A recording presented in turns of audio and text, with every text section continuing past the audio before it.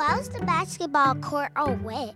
Because the players kept dribbling on it. The dad joke. Corny, groan-worthy, but also one of the simplest ways to share a moment with your kids. What did the buffalo say when he dropped his son off for school? Bye, son. So take a moment to make your kid laugh, because dad jokes rule. Make your kid laugh today. Go to fatherhood.gov. Brought to you by the U.S. Department of Health and Human Services and the Ad Council.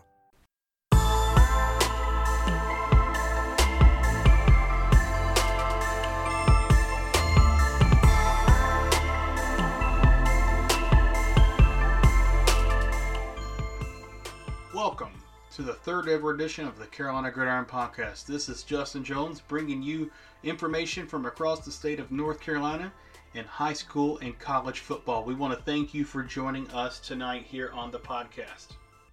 And joining us this week on the podcast is Brian Barnes. Brian, how you doing? I'm doing great, Justin. How are you? Fantastic. A lot of big news going around in North Carolina college and high school football this week. We're going to get in on this week's podcast. Unfortunately, this is the time of year where we're kind of getting the same big stories coming out. Last week, it was Brad Lambert out at Charlotte.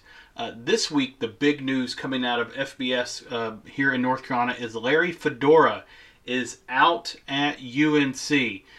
Brian, did you see this coming after this season? Well, yeah. I mean, he's now had two bad years there at UNC. 3-9 last year, 2-9 this year. So, yeah, the writing was on the wall. You could hear the rumbling starting all season long. So, yeah, it doesn't surprise me at all.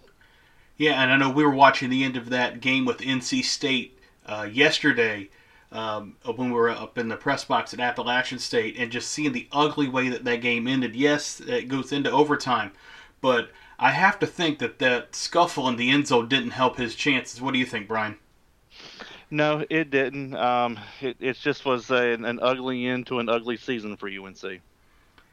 It really was, and you could tell by just looking at the pictures coming out of the stands.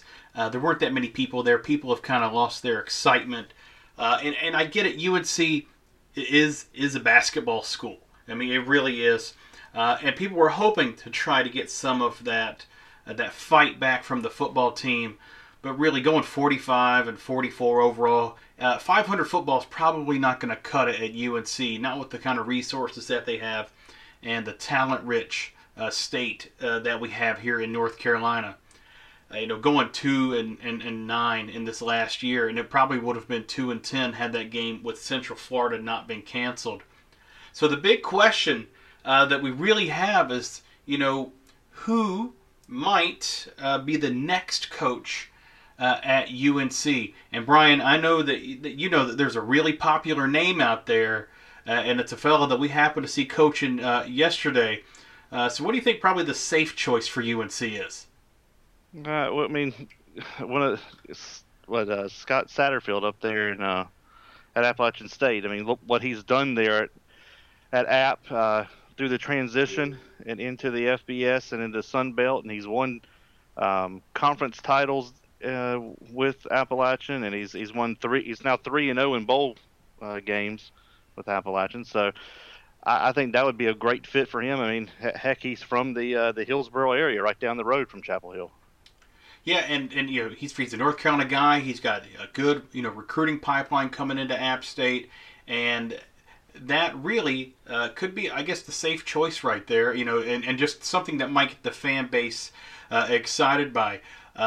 I don't think those folks in Boone would be too happy about us even in talking about this, but he has been very successful, 51-24 over the last 6 years, and we're going to get a chance to see them play in the first ever Sun Belt Conference Championship game this week against Louisiana. We're going to talk about that game a little bit later, so I don't want to move on to that too quickly because there's still a few other names that have been kind of thrown out as far as possibly replacing Larry Fedora at UNC. I've enjoyed just reading through Twitter, and you know what we'll just do something real quick, just right off the cuff here with you, Brian. Just tell me how serious. I'm going to name some names, and we'll go from 1 to 5, with 1 being it's never going to happen, and 5 being that's an interesting choice. Okay, so you can just go 1 through 5, Brian. 1, never going to happen. 5, interesting choice. And I'm just going to name some names, things that I've seen come across social media. The first one, how about Lane Kiffin, FAU? What do you think? You know what? That's an interesting choice. I think that one could happen. He's itching to get back into the Big Five conferences, whatever you want to call them. He's interested in getting back to that. Yeah, I think that could be very interesting. Yeah, and I'm not sure if he's worn out his welcome down at Florida Atlantic, down there in Conference USA. They just finished 5-7 out of bowl contention after Charlotte was able to win down there in Florida with a nice 56-yard field goal with less than a half minute to play to defeat Florida Atlantic, and they finished with 5 wins for the season. So Charlotte's not going bowling. That was Lambert's last game at the helm, but it kept Lane Kiffin from bowling as well. All right, so yeah, pretty interesting choice. They've thrown out another name, another Conference USA coach from Florida. How about Butch Davis? He coached at UNC back in the day. What do you think about that one, Brian? Yeah, that one's not going to happen. Yeah, I don't think he's going to be coming back. Yeah, I guess even some of the wins that Butch Davis had back in the past kind of got wiped out by some NCAA violations. So maybe he wouldn't necessarily be the best one to come back. Now, I know you've had a chance to see a lot of American Athletic Conference football. So let me run this one by you. How about Mike Norvell, the head coach at Memphis? What do you think? Well, I mean, yeah, that one could work. I mean, he did work with Bubba Cunningham at Tulsa, so it definitely that could be one of the top picks right there. I would suspect. Yeah, and I know Norvell has a pretty good track record with some offenses, and they've been able to put up a lot of points. I'm going to throw another one out there for you. Tony Elliott, the co-offensive coordinator of Clemson. Could you see anybody moving from a coordinator position in the ACC to another ACC job? Yeah, I could see that one happening. It's if he wants to get his feet wet as a head coach, I can see him wanting to move up. Yeah, he doesn't have any head coaching experience, but people say that he's one of the best recruiters. And I've seen him work firsthand. And look at the talent that they're getting down there at Clemson. Another name, and one that I've had a chance to see a little bit more, is Blake Anderson, the head coach at Arkansas State. He's a former North Carolina assistant. He worked with Larry Fedora back in 2012 and 2013. Do you think the fact that he worked with Fedora before would push him down the list a little bit, Brian? I don't see that happening. I mean, he's made his own history there at Arkansas State, so I think he's going to be a top contender. I don't think his affiliation is going to shy anybody away from just taking a look at him, and if he wants to put his name in, give him an interview. Yeah, and Arkansas State's won at least 7 games in all 5 of his seasons out there. They had a perfect mark in Sunbelt playing in 2015, and they've gone to 5 bowl appearances if you count this year since they are bowl eligible. One last name I'm going to throw, and this is another one that I think makes people just curious about would UNC bring him back, and that is Mack Brown. Mack Brown, who made UNC into a bit of a football mini power in the 1990s. What do you think about that one, Brian? He might come back, who knows, but they'd have to entice him quite a bit to get away from that ESPN analyst job. He is fun to listen to in the studio, so we have to see, if he is willing to step out of that and step back into the grind of being a head coach. I know a few of the folks who have talked about maybe bringing Mack Brown back. Says maybe he'll bring Gene Chizik with him as a DC, a defensive coordinator, maybe as a head coach in waiting. One last little wild card I'm just going to throw out and then we'll move on was a fellow who's actually had a chance to get some head coaching experience, and that's Ryan Day, co-offensive coordinator at Ohio State. He had a chance to coach the Ohio State Buckeyes for 3 games while Urban Meyer was suspended. I think, he's kind of showed himself there in a top P5 program, and I think that one could be a pretty good one for UNC to consider as well. We'll keep you posted here on the Carolina Gridiron podcast and at carolinagridiron.com. You follow along if any news that we get about any potential hires for UNC or for a hire for the Charlotte 49ers, 2 FBS programs in the state who are looking for coaches. While we're talking about coaching, vacancies, there is one at the FCS level currently that, Brian, I'm going to run something by you and see what you think about this. This is North Carolina Central. They are looking for a coach right now. Do you think there's a way for NC Central to bring Adrian Jones away from Shaw and back to Durham? I mean, there is a possibility of it. It is a step up for him to go from Shaw to NC Central. I mean, yeah, it'll be interesting to see who they get. I mean, that right there is probably, I would think, probably one of their top on their list. Yeah, he's a great coach. He's got Durham roots. I know when you were up in the area, you used to always tell me just how awesome he was as a coach and interacting with the media and the fans. From the high school days, from the days when he was an assistant at Central.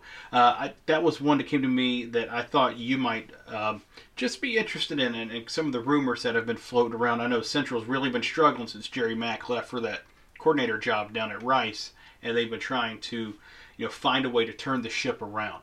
But sticking in college news, Brian, you and I had a chance to check out Appalachian State this weekend with their Eastern Division Championship matchup against Troy. Just based off what we had a chance to see yesterday, what are your thoughts about App State going into this next week's game against Louisiana for the Sun Belt title? I think it's looking good for App State. That's just my personal opinion.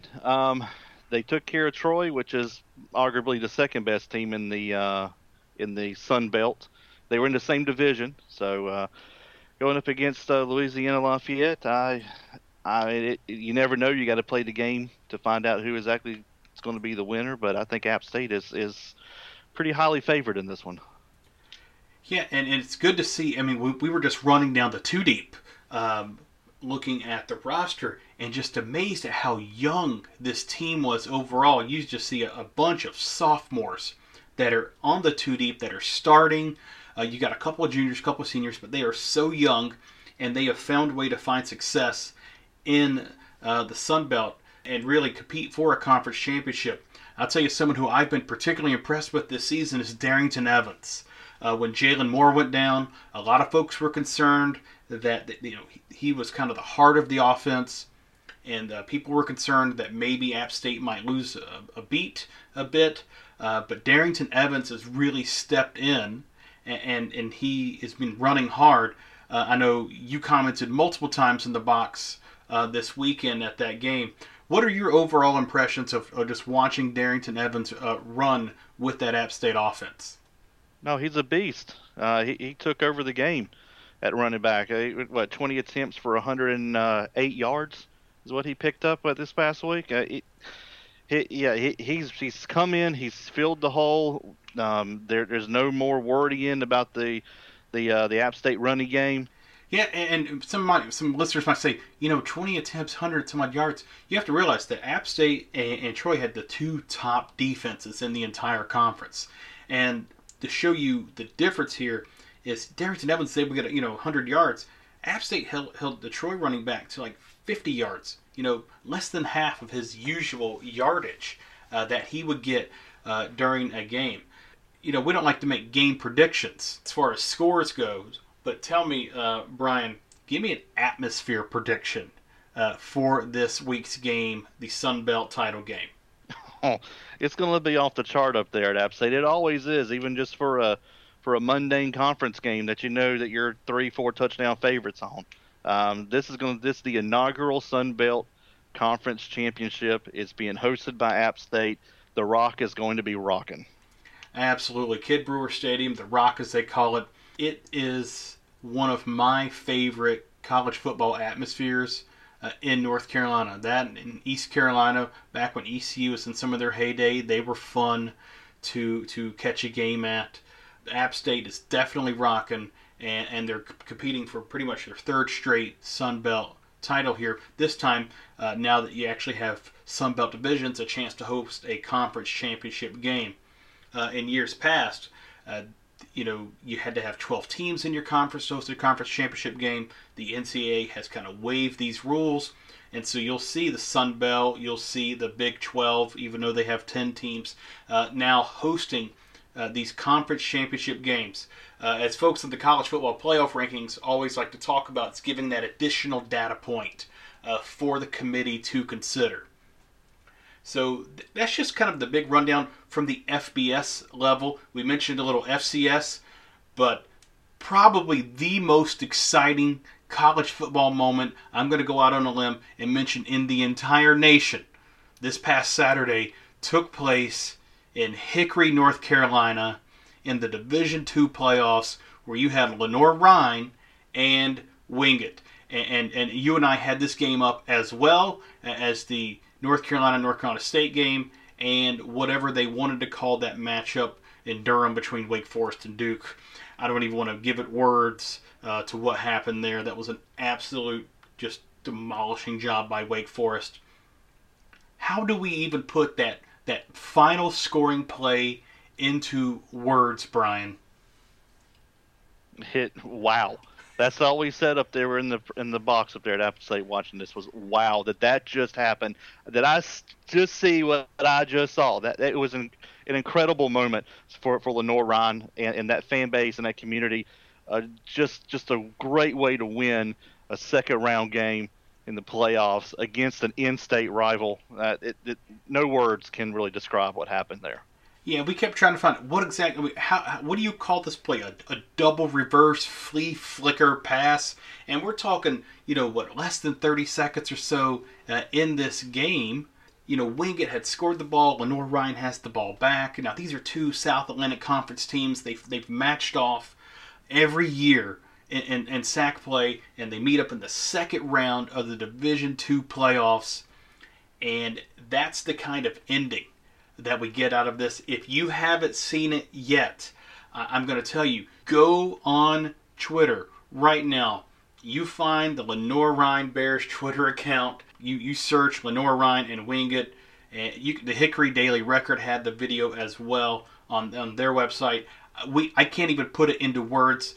Brian saying, wow, I totally agree with you. It is a wow play. I only could have imagined what it would have been like to have been in the stadium there, to find, that D2 stadium in Hickory, North Carolina, just rocking. It's great to get a chance to be in the second round of the Division II playoffs. It's even better to have a chance to host a conference in-state rival like they did against Wingate. And now Lenoir-Rhyne wins this matchup, and they move on to the third round against an absolute juggernaut down in Valdosta State. We're not going to spend too much time looking at Valdosta State, but I can tell you, you cannot defeat Lenoir-Rhyne in a contest of heart. And that's something we found out on Saturday and that we've seen throughout this entire season. We still have to keep giving a shout out to Lenoir-Rhyne, their coaching staff, their players. They never stopped, they never quit, and they showed it on Saturday. And I've got a good feeling they might show it again this Saturday at Valdosta State. And there's plenty more college news we could talk about, but I want to spend some time tonight looking at the high school playoffs. And we're going to look back at the second round. We talked about it before, how cool it is to play, after Thanksgiving. And even with the season being pushed back, you had more teams having the chance to experience this. But we're just going to look at some of the big storylines that we had in week 2 of the high school football playoffs. For me, when I'm looking at the 4AA bracket, a couple of things in the 4AA West that got me. One, Myers Park just shut down Butler 33-8. Got to give credit to Scott Chadwick and those Mustangs for being able to top down that conference rival. But the big upset in a lot of people's eyes was Huff taking down Mallard Creek. This is a rematch of a game just a couple of weeks ago that I was there, where Mallard Creek had just completely outplayed Huff. And seeing Huff, and we talked about the beginning of the year, just how talented they are. Are they the most talented team in the state of North Carolina? 7 top 100 players on their roster. Playoff time, they've shown up, and they were able to top the number 1 team in the state in Mallard Creek 19-7. That was right there was just a big shocker for me as well. In the 4A, Porter Ridge, going on the road, getting that 1 point win over Page. The shout out to the Porter-Ridge player. I wish I had his name in front of me, but it is neat to see who blocked the extra point on what would have been Page's go-ahead touchdown to Porter-Ridge, goes down and scores and wins 28-27. Brian, any big storylines that you saw out of the 4A ranks? Yeah, everyone's talking about it, especially here in the eastern part of the state. It's Scotland's big win over number 2 Cardinal Gibbons, 7-6. Cardinal Gibbons came in scoring a lot of points, and Scotland, who has been kind of off the radar for this whole year, I think they're now sporting a 7-5 record. They somehow come up with the strength and the Scotland pride, I guess is what you could call it, to go up there on the road at Cardinal Gibbons and to pull off the narrow, low-scoring win, 7-6. But hey, it doesn't matter how much you win by, as long as you win. Exactly, and that wasn't the only 1 point win in the 4A East. Southview went on the road to South Central, the number 1 seed in the 4A East, and they were able to beat them 33-32. And I know during the week you and I talked about the interesting atmosphere that South Central was going to have. None of the students were allowed to attend the game because of that incident they had after the D.H. Conley game, where you had some South Central students trying to cause a bit of a scene on the field, and so they weren't even allowed in the game to witness this upset of their home team. And so Southview's moving on as the 8 seed, taking down number 1 South Central. In the 3A ranks, you were talking to me earlier about, Jacksonville and what they were able to do. What do you think about what Jacksonville's move in this year in the playoffs, and is Jacksonville for real? I do believe Jacksonville is for real. They went up to Western Alamance again this year, and they got revenge over last year's third-round defeat. They were able to pull off the win this time in the second round over Western Alamance, 56-21. They're moving on. Western Alamance is playing basketball, and I believe, yes, that Jacksonville is the real deal. Well, and speaking of basketball-like scores, next week Jacksonville gets to take on Eastern Alamance, and that kind of basketball score that they had at 57-56, they were able to top out Southern Nash. Just an absolute shootout. I know it's not like the 74-72 LSU Texas A&M game that most of us stayed up way too late to watch, but scoring 56 points and losing, something you don't see too often in high school football. But that 57-56 Eastern Alamance over Southern Nash, which is kind of the opposite of one of the other games in the 3A East. Terry Sanford put on that strong performance. Brian, did you see this one coming? No, I didn't. I figured Terry Sanford was going to give Rocky Mount a tough game. I actually kind of was leaning towards Rocky Mount. I did not see Terry Sanford shutting out Rocky Mount 30-0. That's just a testament to how good Terry Sanford's defense has been this year, and that they're moving on into the next round. Yeah, I'm with you. Terry Sanford played a very strong schedule. That part of the state, is playing some good football this time of year. But even I thought maybe Rocky Mount might be too much for him in this matchup. Hey, you know what? I'm not going to doubt Terry Sanford. You guys are, playing some good ball, and this is the best time of year to play some good ball. So hat tip to you, Terry Sanford. In the 2A ranks, Brevard went on the road to Randleman, and they were able to take down number 1 Randleman 21-13. I thought it was going to be a close game. Brevard's been one of the sleepers for me throughout the season because of the conference finish. They ended up as a number 8 seed. I thought they were a better team than an 8 seed, but they were able to go on the road and take down the number 1 seed Randleman Tigers. Big upset right there. I know down there in your part of the state, Southwest Onslow and South Columbus, 29-20 Southwest Onslow. Anything about that result surprise you there, Brian? No, I figured coming into that game that was a 50-50 game for either team. It just depended on how the bounces go and if there are turnovers and all that. Southwest Onslow is playing Stallion football again. They are taking names as they go along, and they've been shutting out people left and right on the second half this season. They are definitely back in the saddle, as you could say, for Stallions, and they are moving on, and they've got a tough game this week with Wallace Rosehill. Yeah, and we'll start talking about games next week here just a little bit later on the podcast, so make sure you keep listening. Don't hit that skip button too much. I know sometimes I hit the skip button on my podcast. You keep with us because we got a couple of more matchups we're looking at here. Big storylines out of last week.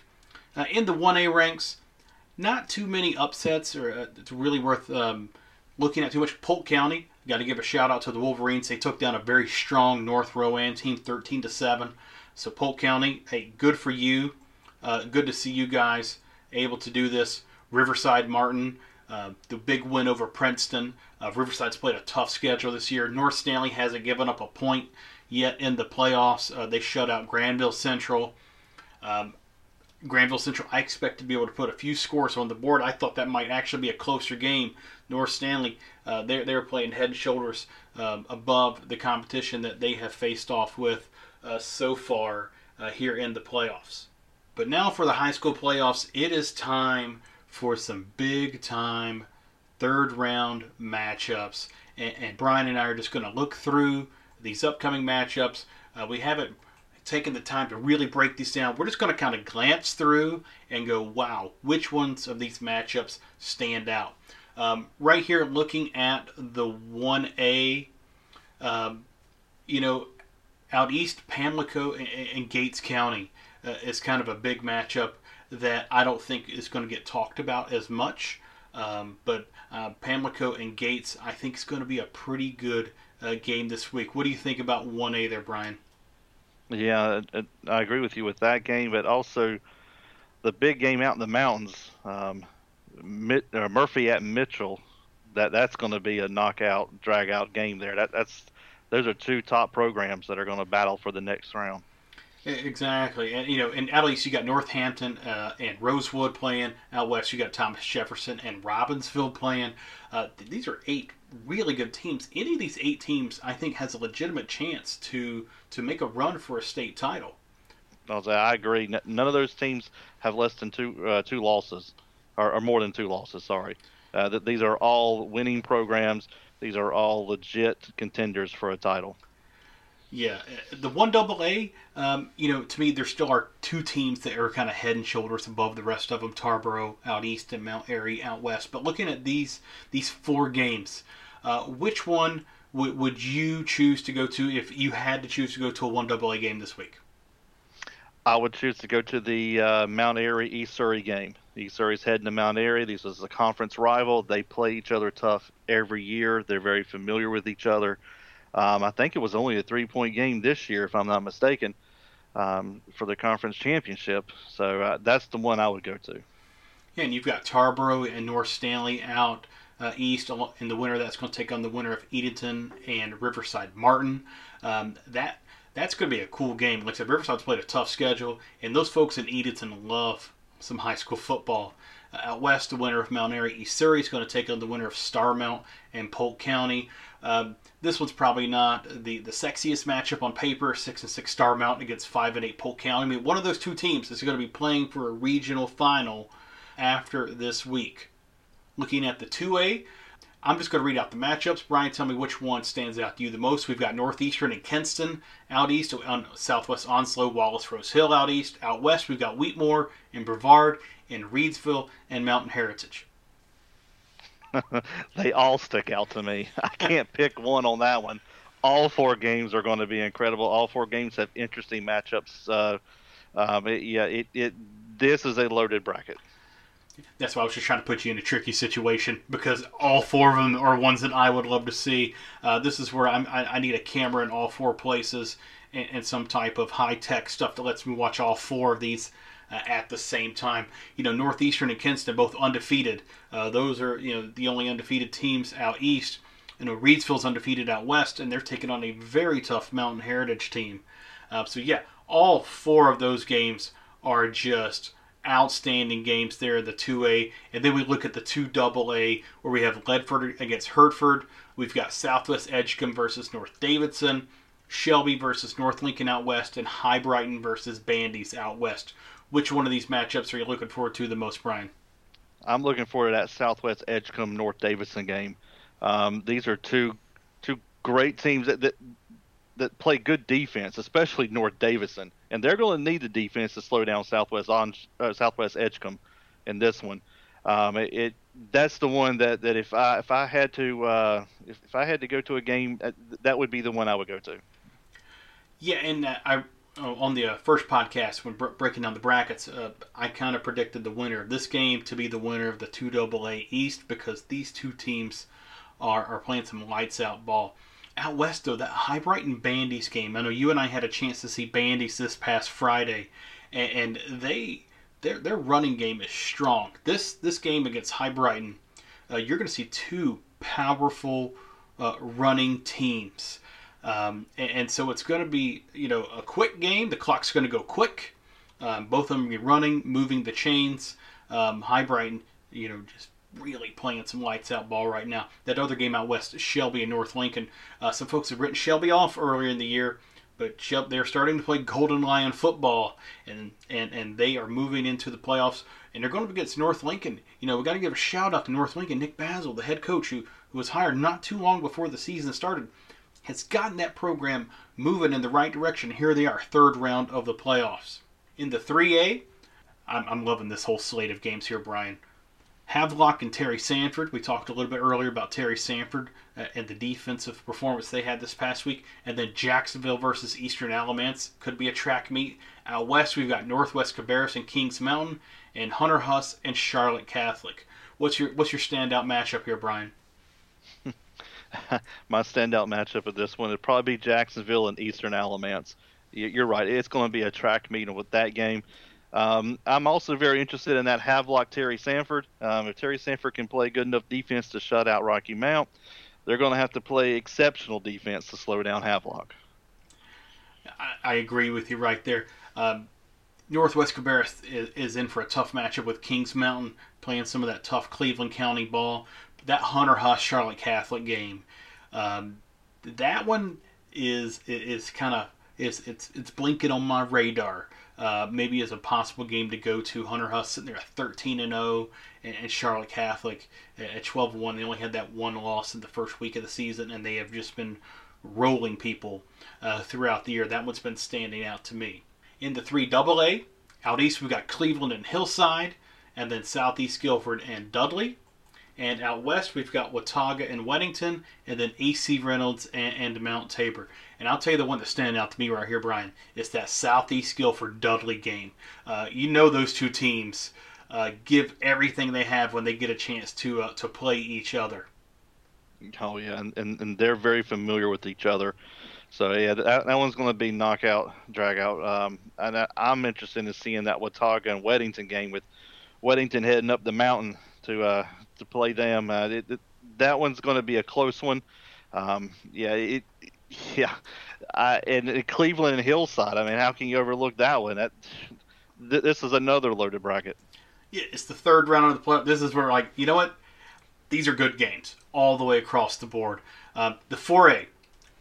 What we know is that the 4A East, someone's going to have to win this in Cumberland County. So quick shout out to Cumberland County. They are representing here in the 4A East. Southview, and the big upset for South Central, they are taking on 71st, and then Pine Forest is taking on Scotland. Out west, we've got East Forsyth hosting Grimsley, and West Mac hosting Porter Ridge. Any of these stand out to you, Brian? Yeah, that Pine Forest Scotland game. I'm interested to see if Scotland can keep the miracle run going. Everyone wrote them off, but they're now in the third round, and if they can defeat a Pine Forest, they could be going on to a regional. Yeah, and Pine Forest is having a season that a lot of high school fans didn't see them having this much success this year. And so they're really doing pretty well. And, make it third round of the playoffs. They're hosting Scotland. So, yeah, I agree with you. That's kind of my standout matchup as well. That Porter Ridge-West Mac game looks pretty interesting as well. Porter Ridge has played some good ball this year. Tough schedule. West Mac, I'm thinking that this one could be an upset.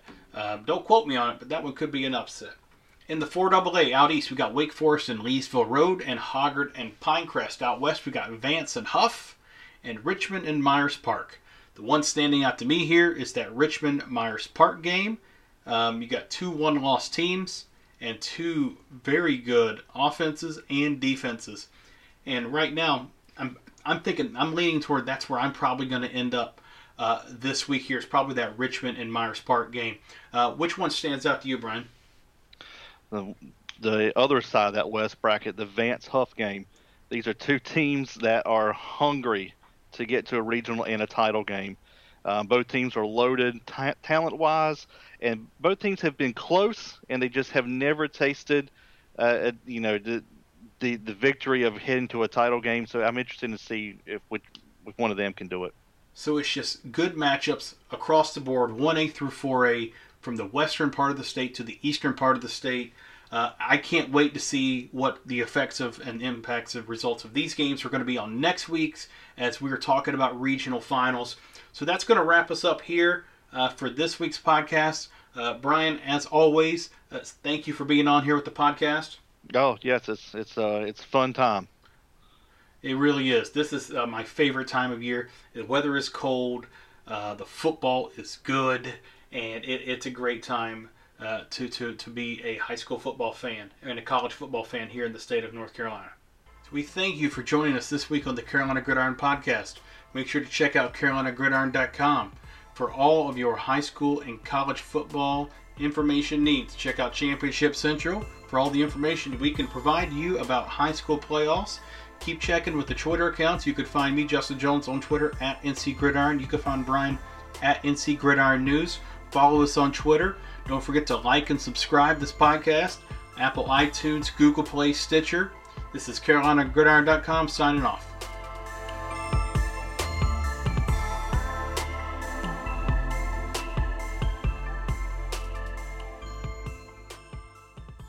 You're not wired to have a response to this sound. You're neutral to it. You hear it every time you finish a meal and never feel anything. But if we were able to associate this sound with a new stimulus, save the food, we've achieved pulling a natural response from you. Save the food. Why are we doing this, you may ask? Save the food. Because this ad is trying to change your after-meal behavior through brainwashing. Because food waste costs the average family $1,500 a year. Save the food. Cha-ching. And $1,500 extra bucks is like getting a pay raise. Save the food. Cha-ching. You're promoted. Which could pay for your child's braces. Save the food. Cha-ching. You're promoted. Check out my braces. So when you hear this sound, rethink your behavior. Cook it, store it, share it. Just don't waste it. For tips and recipes, visit SaveTheFood.com. Brought to you by NRDC and the Ad Council.